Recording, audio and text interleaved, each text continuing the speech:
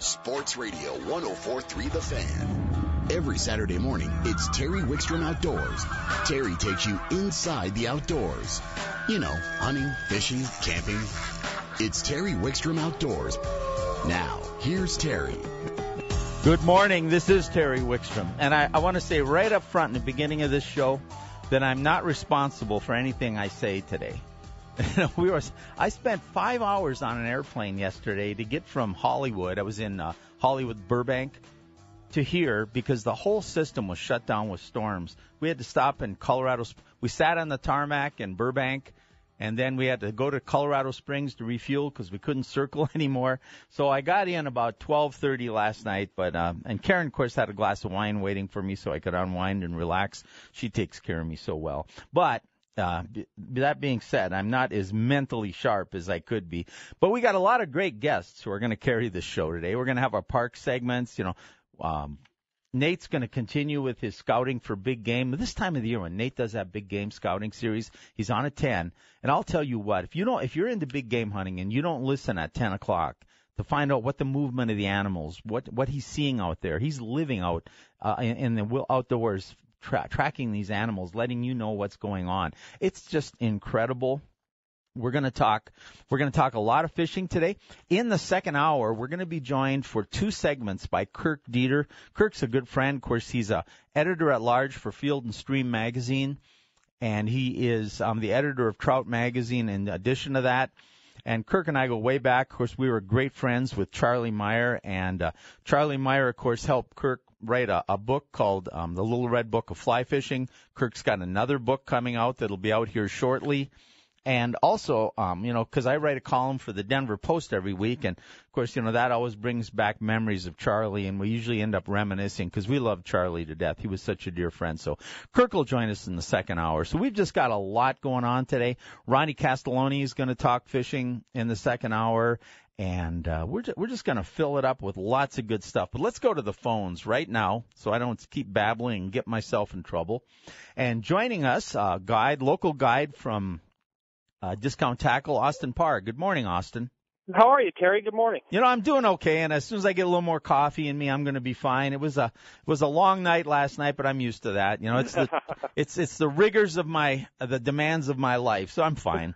But I like to whine about it though, but I don't get any sympathy.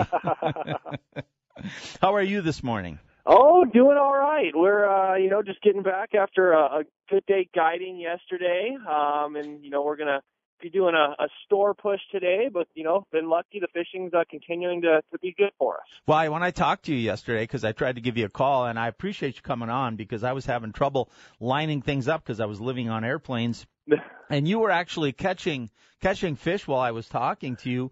And you know what's kind of surprising is, and I didn't get in depth with you, and we only talked a couple minutes, but from what I was hearing from you, you were still catching fish on structure, especially walleyes. This time of the year, now there's always some walleyes shallow, Austin. We know that. Fish don't all do the same thing, just like people don't always eat at Burger King or Taco Bell. They have different likes and dislikes. But we should be getting to the time when this year's bait fish are edible size. They're starting to suspend. We should be seeing a change, but it seems to be happening a little slower. It really does, and I'm not sure if that's being affected by, the little bit cooler weather right now or what we're seeing, but it's been somewhat on a reservoir by reservoir basis, which isn't super unusual, but, out at Cherry Creek, there is a absolute ton of bait fish out there. There's a few fish that are still on structure, but the majority of the fish that we're catching, we're trolling to. But when you're out at Chatfield, it's a totally different story. There's hardly any bait out there, at least from what we're seeing. All day yesterday, I marked maybe 2 or 3 schools of bait, and that was it. And all the fish are still up on really shallow structures. So we were catching them anywhere from 8 to 12 feet of water yesterday. But, the other thing that was interesting and something that still warrants what we normally see this time of year, but the reactionary bite was what we were looking to see as far as being successful. Any kind of slower type presentation, they didn't seem to be very interested in. Well, and that's interesting too. Another thing that's happening, we're seeing water levels, Horsetooth was going down pretty rapidly because they were pulling a lot of water for irrigation, but Chatfield was going up because of the rain. Now the Horsetooth thing is slowed down because we got rain too, but we're not getting the normal water fluctuations. We're still getting some reservoirs rising, some are falling, some are stopped falling, and that positions the fish quite a bit too. Yeah, it really does. And I mean, when you're dealing with a big influx of water, when these fish, are not really used to that, it's definitely going to affect them a little bit. And, especially after the floods 2 years ago, Chatfield has changed a lot. The overall fish size has changed a little bit. And even, it seems like they, the newer class of fish have been sitting in areas that, it's not as normal to see them from a couple of years ago. So, the water fluctuations are even affecting fish several years later. Now, I have a question for you on Chatfield, too. You said you haven't seen the schools of bait fish. Now, we lost some bait fish during that flood. Yes.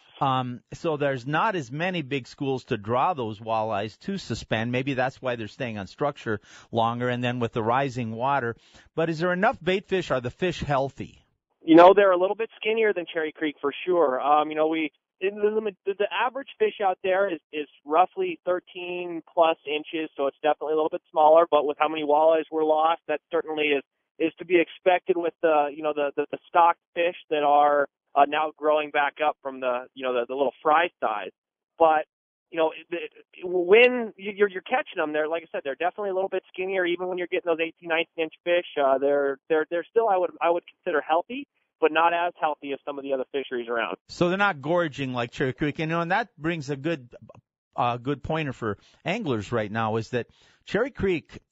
It used to be. Now, the guys that know what they're doing trolling will still have some success. Yep. But once those bait fish hatch on Cherry Creek, it's a whole different fishery. And a lot of people used to quit fishing it after about the middle of July because you just couldn't catch it. And then in the winter, too, it got tough because of so much bait. Chatfield used to be a little more sustainable as far as fishing. I would think the bite's probably a little easier on the structure at Chatfield, even when you do find the fish, because of the not so much competition from the bait fish. There really is. I mean, the bite's definitely been a lot better. If you're just a fisherman that's out there, looking to find some fish and maybe not troll, Chatfield especially is going to be the better option. But Cherry Creek, like you mentioned, it has turned into a big time trolling bite. But if you get your bait dialed in the proper manner, the bite's still been really solid out there. You know what? A bite that I used to do, it was a big fish bite on Cherry Creek, and you didn't get many bites.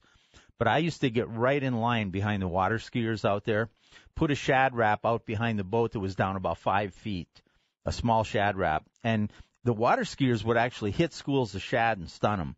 And those big walleyes would come up and feed. And if you followed behind with a shad rack, the boats were actually attracting rather than scaring the fish. You wouldn't get many fish, but boy, could you get some lunkers sometime. Man, it's interesting. With that exact comment right there, that we had some jet skiers and some ski boats around yesterday that were a little bit obnoxious just as far as getting a little bit close. But as far as the fishing is concerned, they certainly don't seem to affect it very much, do they? No, if you're fishing on Cherry Creek or a lot of the lakes in Colorado, everybody reads and watches the television shows and reads the magazines, and you hear about, the boat, don't spook the fish. Well, if the fish didn't eat at Cherry Creek when a boat went over them, they'd starve to death. It's like living next to the airport, right? You get used to it. Yes, exactly. They just get used to it. And I mean, even in that shallow water, all boats go over that shallow. And, sometimes I even feel like the boat traffic on a busy Saturday or a Sunday might wind up even helping out. When we're out there in the middle of the week and it gets to be 2 o'clock in the afternoon and it's getting hot, the bite a lot of times will slow a little bit. But if you have that continued boat traffic that's going through and stirring it up almost like an artificial wind, it seems like that bite, will continue. Let's talk before we run out of time about a few things. One point I wanted to make, we're talking about the changing bite right now. A lot of people in Colorado fish from shore, and of course we talk about the trout fishing, and a lot of that's really good in the mountains right now. But a lot of people want to fish. They don't want to drive too far. They want to fish in the metro area, shore fishermen. It's probably not the best time to be fishing some of our bigger bodies of water. I'll give you my take on it, and then you tell me what's going on. I think right now, if you're going to fish from shore, I'd concentrate on some ponds and things where you can cast out to the deeper water and maybe target some bass and panfish that aren't quite as affected. If I was going to fish a bigger body of water, I may look for largemouth bass just because they don't tend to suspend quite as much as the smallmouth and the walleyes. But the trout will be difficult. Not that you can't catch them, but they can be difficult. Or I'd fish a colder lake like Aurora, or maybe go to the rivers. What's your take on the shore fishing for the angler that doesn't have a boat in Colorado right now You know, for the metro area. I really agree with that, what you just said right there. I mean, the big bodies of water are certainly going to wind up being tough, but the ponds this time of year are still fishing pretty well, particularly if you hit them in the right time of day. So it's not the thing you want to go do out in the heat of the day. You want to try and hit those ponds really, really early in the morning, and then late in the evening, maybe concentrating on some top water or some plastics in and around structure for some of your largemouth. So that's definitely been solid. But even just not a long drive from Denver, but just getting up in the mountains just a little bit. Maybe going up and fishing Evergreen Lake in the early and late part of the day, or even Georgetown or Clear Creek or Bear Creek in between the two. And those fisheries are still doing really well. And mentioning the high water like we did a little bit earlier, it's adding additional water to these drainages. And some years in the past, there's been voluntary and true closures of some of these rivers, particularly Bear Creek, due to the fact that the water temperature has been so warm. And we're seeing so much water this time of year that the water is still remaining nice and cold, and those little brown trout are being ferocious down there. So whether or not you're looking to throw some little spinners or jigs in the river, that definitely will be successful. Maybe going and trying a dry dropper on the fly fishing side of things. You can really have some good success even right in the middle of the day. Well, and I'm hearing the everywhere around the state that the dry dropper, especially a hopper, the hoppers really came on early this year. And Yep. when I do, a fair amount of fly fishing in addition to everything else I do. And one of the things I love about fishing a hopper dropper is that I don't have to try to make a delicate cast that's beyond my skill level, because that hopper should plop on the water anyway. And with my old eyes, I can see it, so it's much easier for me to fish, and it's just so darn effective. It really is. And the dropper comment is something that I always try and encourage people to wind up doing too. They say, hey, I'm not comfortable casting two flies, or, I don't want to tie a second fly on. I just want to fish it dry. Well, if you add a dropper down below that hopper, you'll still get just as many bites on your dry fly, but you'll pick up a lot of extra fish, dropping a little copper john or a pheasant tail or any kind of small beadhead PMD nymph this time of year can be ridiculously effective behind that grasshopper. Oh, you're absolutely right. And if you don't fly fish, a fly in a bubble can be a great way to go right now too. Absolutely. Hey, yes, before we let you go, let's pick a couple ideas. Now, yesterday when I talked to you, you were still using jigging wrap type lures on structure. People think of that as a cold water lure, but yeah, you were doing that, you said, because the walleyes at Chatfield, even though they were on structure, wanted a reactionary bite. They have been, and they've been doing that for the past, honestly, several months. I've been doing almost every single day out guiding. We've been catching at least a few fish on jigging wraps, and more often than not, like 40 fish on jigging wraps each day. So they work all year long for people that think they're in the cold water. I literally have one tied onto my boat all the time. But being able to cast that bait out and work it over structure, what I really like is it winds up picking off your aggressive fish right off the bat, and you can wind up going from spot to spot to spot and catching fish immediately on each one of those locations. But yesterday, it seemed like a little bit more of the natural colors were doing better rather than the metallic or brighter colors. So we were doing some yellow perches, and actually even the rainbow trout pattern is one of my favorites out in that clear water at Chatfield. It has a nice dark back and a white belly, so it's imitating a small bait fish just perfectly. And on the cast yesterday also seemed to be a little bit better than vertical jig right below the boat. And now, speaking of shore fishermen, if you can get onto a location that is not super snaggy, particularly a little bit earlier and later in the year when the weeds die down, those jigging wraps can be a fantastic bet if you're just looking to bomb something really far off the shore. Now, before I let you go, real quick, about 30 seconds worth, somebody wants to fish tomorrow. Give me two, one for the shore guys, one for the boat guys. Where do you send them? Well, boat guys, I would probably be winding up going to Chatfield. That's been an absolutely fantastic fishery. And even with the boat traffic, you can slide in there early and catch some good fish still.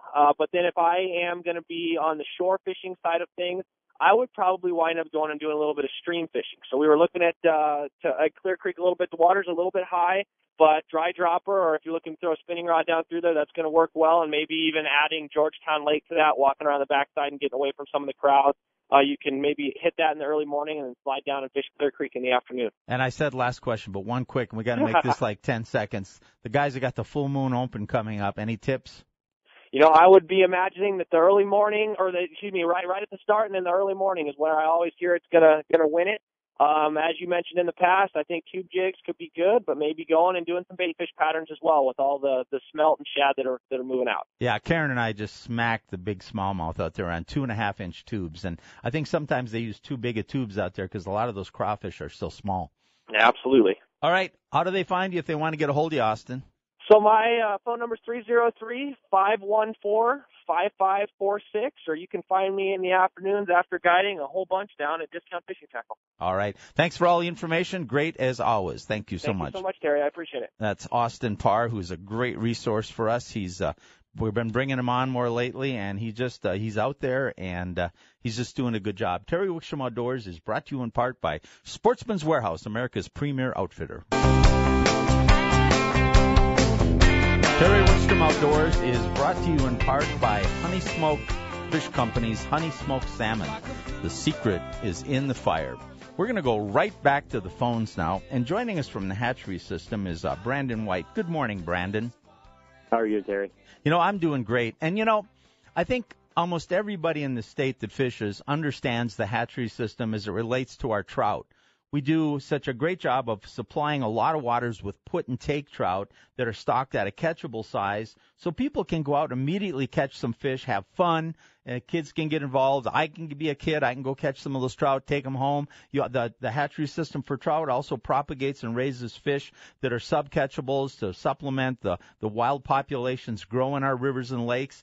But I don't know how many people understand what we do with the warm water fisheries. We're seeing more and better bass fishing all the time. We've got white bass, we've got wipers, we've got stripers, we've got smallmouth, we've got walleyes, catfish. Those fisheries in this state, and we have such a diversity, just really probably to the most part wouldn't exist without our warm water hatcheries, would they?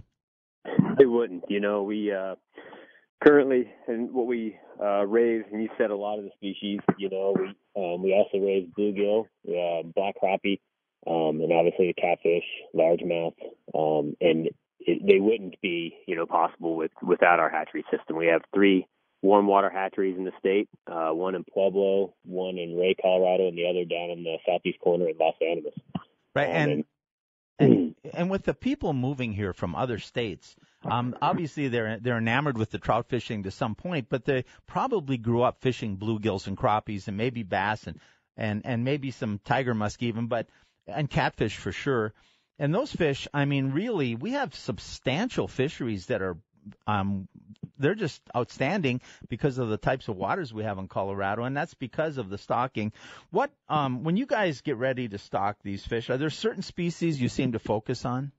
The biologists, they're the ones out there looking at our populations and what these populations are doing in the bodies of water, and they decide really what's doing the best out there in those waters. So, each water, does a little bit better on a particular species than another.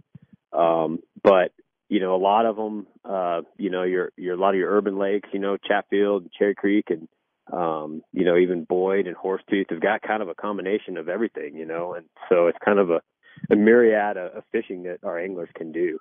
A couple fish that I don't know if people understand so much. Everybody knows we have some bass, and you guys do a great job. And some of these fish, obviously, you stock them to get started, and they become somewhat self-sustaining, and some have to be supplemented, or the angling pressure would reduce the availability of the resource. But one that I think that gets underutilized are catfish. We stock a lot of catfish in Colorado, don't we? We do. We stock a lot of channel cat.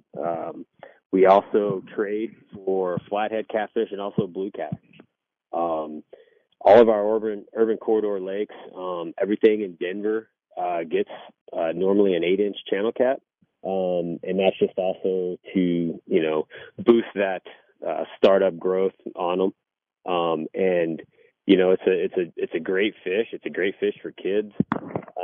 And like I said, everything in Denver, even your local neighborhood ponds gets these 8-inch channel cat, and it's a fun fish. I grew up doing it in Texas, channel cat fishing, and it's a great sport fish that, like you said, is underutilized. And we get some big catfish in Colorado. I don't know if people realize I've caught channels to 20 And I think Charlie Black last year caught I think it was a flathead. I don't think it was a blue. Maybe it was a blue, but it was like a 30-pound fish that was a state record. So we have some pretty good sized catfish in Colorado too. We do. And a lot of our lakes, particularly in the southeast part of the state, where, our warmer waters typically are, just grow really great catfish. You've got Henry and Meredith and John Martin and Adobe Creek and Pueblo. All these lakes offer really great catfishing and often, bigger than average size. Well, another fish that you guys have been stocking a lot more commonly that seems to be doing really well is the red ear sunfish. Yeah, we have. We've I think it's been about 4 years now. We've been messing around with the red ears in our hatchery system at our Ray facility, and what we're finding is they're doing really well. Our biologists are starting to put them in a few more lakes in the northeast and a few in the southeast, but one of those lakes is Stalker in Ray, Colorado, and it seems like that state record is consistently getting broken out there. They're doing really well. The last thing I want to talk about, and we're going to run a little over time, but I want to make sure we get to this, and that's the fact that you've seen a change. People have noticed a change in the population of wipers. We had some trouble for a while getting eggs that would hatch at the right time for our water temperature. We seem to have resolved that. We're getting back to stocking wipers when we want to now, from what the biologists tell me. But it made them look at the management policy and maybe balance. What lake should I put crappies in? What lake should I put more wipers in? And now we're seeing both those fisheries really start to thrive again under some changes in management philosophy. Yeah, as far as from the hatchery side, it's they're a difficult fish to raise, to spawn and raise. But we still have our trading program. We trade with Texas and we trade with Oklahoma and Kansas for these fish. And the reason they've been doing well is because we're still getting these fish from Oklahoma and Kansas. They typically come into our state a little later, often past the time when we're seeing our last cold fronts and cold weather. And so they're doing better in our ponds, and in turn, we have a lot more fish to stock. And, our biologists do a great job out there with deciding, what's going to go in these waters and at what numbers. And I think you're seeing the response for that. Well, in the last comment, we've only got about 15 seconds, but we've really seen a resurgence because of some of these and because of the hatchery work, and high water has helped. And that's crappies. Crappies have just come on in the state. They have. What we're seeing is our biologists are seeing that also. And, in turn, we're raising more in our hatcheries, and, the high water again, it's offering that habitat for these fish, and we're stocking high numbers of them, and they're doing really well. Pueblo and Jackson, Pruitt, North Sterling, and Adobe Creek are all seeing great numbers of crappie for our anglers to go catch. All right. I tell you what, Brandon, we are way out of time, but thank you so much for joining us, and hope people understand what a luxury it is to live in a state that has not only great cold water, but great warm water fishing also. Thank you for sharing that message with us. Thanks, Terry. You bet. That's Brandon from our hatchery system. It really is great. Now, we're going to go right back to the phones, and we're going to talk to Ray from Adventure Camper. Now, Ray, did that make you want to take one of your campers, jump out to one of these lakes, and start fishing? Yeah, it sure did. Try to get one last trip squeezed in before the summer ends, right? Well, I try to fish year-round here, but some of the best fishing's in the fall. I've been meaning to ask you about that because, school's starting at some already, and probably your rentals slow down, but some of the best time to be out there is that September, October time frame. Do you get as much demand then? Do you have a little more availability? We do. You hit it. What tends to happen with us is once the kiddos start going back to school, we see a lot of the family vacationers slack off, but it's a great time of year if you're a couple, a grandparent, whatever, to go out and get some more camping done, and I couldn't agree more. I think September is the best month of the year to go camping. Now, you have your rentals, but you also, it's a great time. This is actually, people don't realize, a really good time to buy a camper too, because the new models are coming out. There's probably a few ones left over from the year before, and you can take your time. It's a good time to buy, isn't it? Well, it is. There's a little less pressure on the inventory at this time of year, and you're exactly right. It's The big changes with the manufacturers happen at Expo here in about a month when we get into the third week of September. That's when they start releasing some of their new floor plans and everything else. So you're right, and just speaking from ourselves in particular, if somebody wants to get a good deal on a trailer now, for the next 3 months, that's the best time of year to buy a camper and be able to get a good deal on one. What else is going on at Adventure Camper before we let you go? Well, we're excited for this solar eclipse coming up. Just about all of our campers are booked now for the solar eclipse, but for those lucky enough to go, it looks like an interesting, unique time of year. That's going to be interesting. We're kind of on the edge of it here, so if you have a camper and you head up north, you don't have to go too far. And if the weather's good, you'd have great viewing, right? That's exactly right. Yeah, get up there in Wyoming where there's usually a little less cloud cover and be able to see it pretty well, I would hope. All right. Ray, thank you. We will talk to you again next week. Thanks, Terry. Good to talk to you. You bet.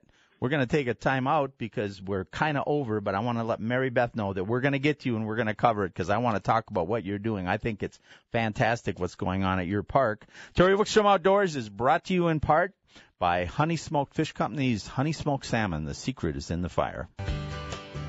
Sun Power, Terry Wickstrom Outdoors is brought to you in part by Sun Power Sports, Colorado's largest ATV and motorcycle dealer. I am going to go right to the phones and to somebody who has been just patiently waiting to get on. Or maybe you haven't been so patient with me there, have you? Are you doing okay, Mary Beth? Oh, I'm doing fine. I thank you for waiting. I think it's important to get you on.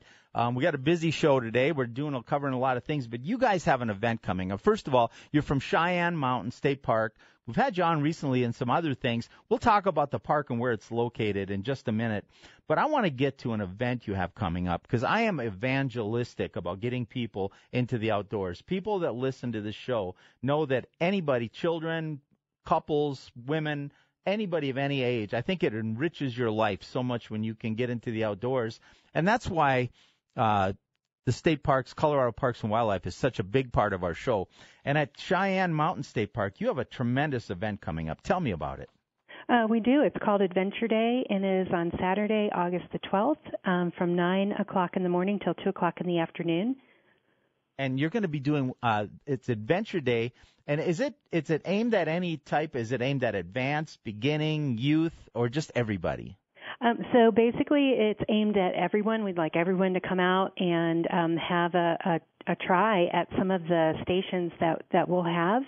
Some of those stations will be fishing, tomahawk throwing, archery, wildlife watching, birding, and we'll have a .22 caliber rifle shoot. Now you're gonna. I believe there's going to be some scoring. Now from my understanding, you can correct me if I'm wrong. But what this is going to allow people to do is you can come out and do all of these. You can compete and you can win tickets to get prizes. I'll let you explain that in a minute.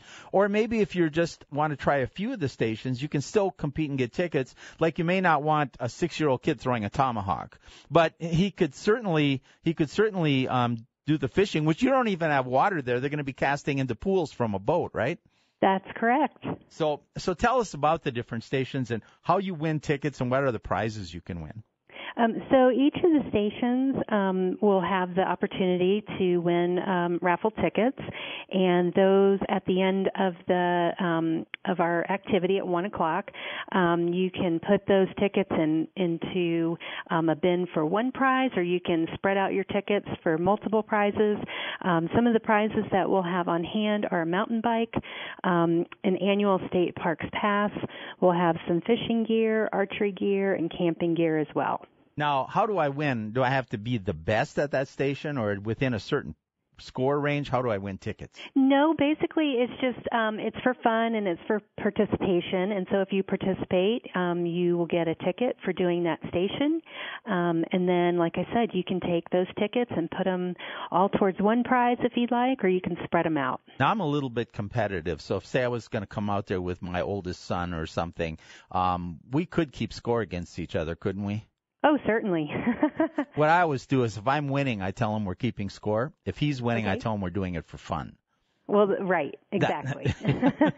But it sounds like a great event. Now, what are the times of it again? So the stations will be open from 9 a.m. until 1 o'clock in the afternoon. The drawing for prizes will be at 1:30, and that'll be at our main trailhead in the park. But from 11 o'clock to 2 o'clock, we will have other activities available at the trailhead as well. Some of those would be crafts, face painting, and then we'll have some fun games and a trivia wheel. We'll have a food truck out here. Woody Pork is coming, and we'll be here from 11 to 2 as well.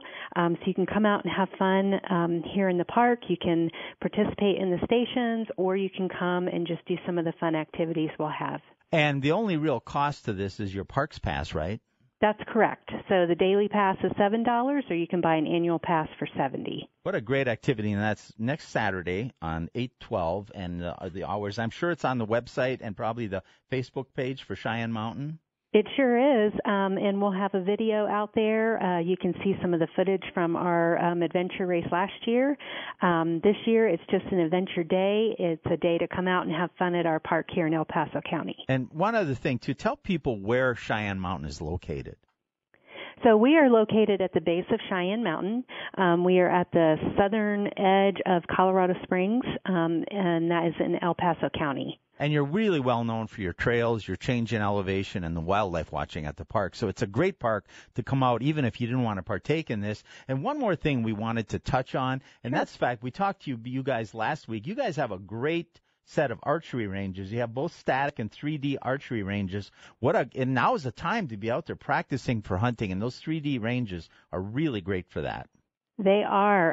It is a phenomenal course that you can come out. It's $3 for the day, or you can buy a yearly pass for that 3D range for $30, and it expires on March 31st. All right. Mary Beth, thank you so much. What a great, great opportunity for people. Thank you. You bet. That's Mary Beth from Cheyenne Mountain State Park. You know what? This is how you get involved in the outdoors. Go participate next week.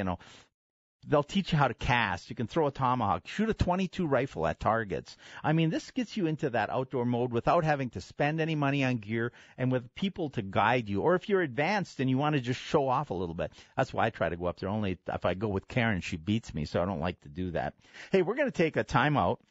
When we come back, we are going to be joined by Darren Lindsay from A&A Toppers, and we're going to talk about how to outfit your truck to get ready for hunting. Terry Wickstrom Outdoors is brought to you in part by Sun Power Sports, Colorado's largest ATV and motorcycle dealer. Terry Wickstrom Outdoors is brought to you in part by Sportsman's Warehouse, America's premier outfitter. We are going to go to the phones now, and joining us, somebody who's been a friend of this show. Well, Darren Lindsay, A&A Toppers, you guys have been part of this show for, it's got to be over a decade now, Darren.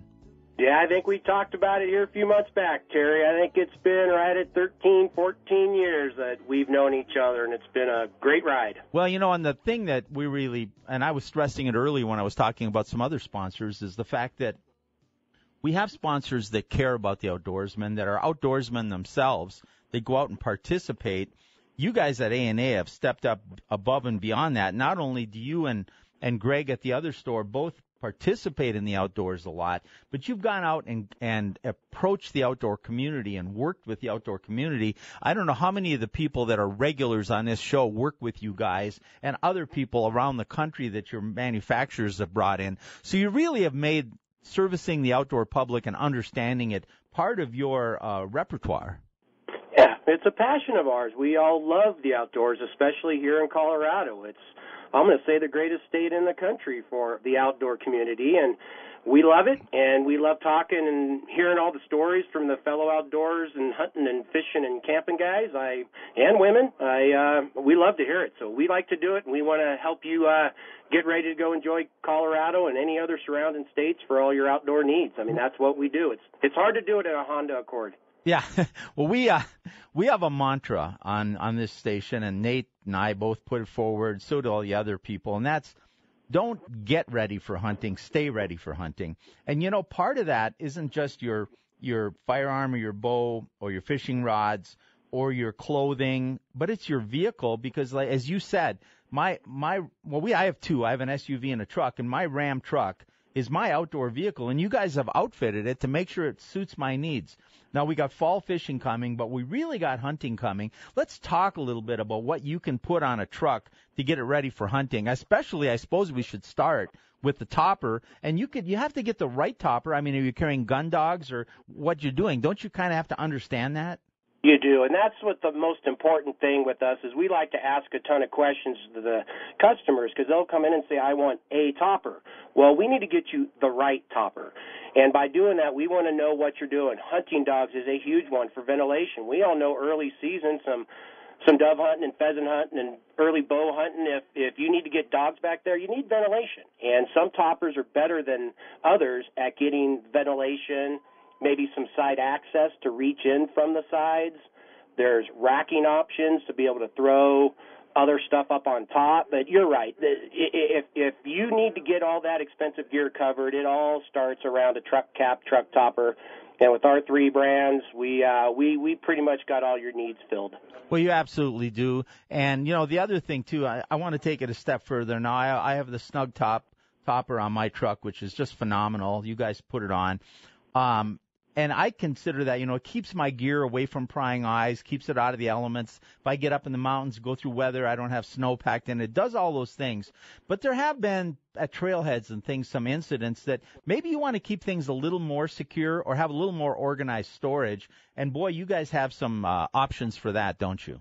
Yeah, and we all know how much money we put into some of our gear. This gear is not cheap anymore, and if you want that added security and that added peace of mind to put additional lockable storage, we've got some of those things that can get up out of the way or be on the base of the bed to get you a little bit more storage. The products that we have for guns and bows. Archery season's right around the corner, and Jake started the Cap Pack. That's a lockable additional tray that slides out of the roof that has always been wasted space up in the interior roof of the top.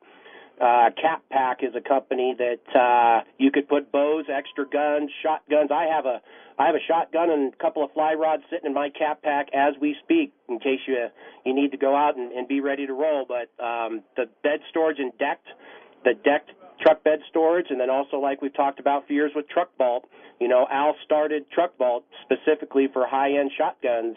So between deck, Truck Vault, and Cap Pack, that additional storage, Terry, is something that nobody else really offers besides A&A here in town. No, and it makes so much sense. It's additional storage, additional security. Let's talk about a few other things that maybe people would consider getting ready for hunting.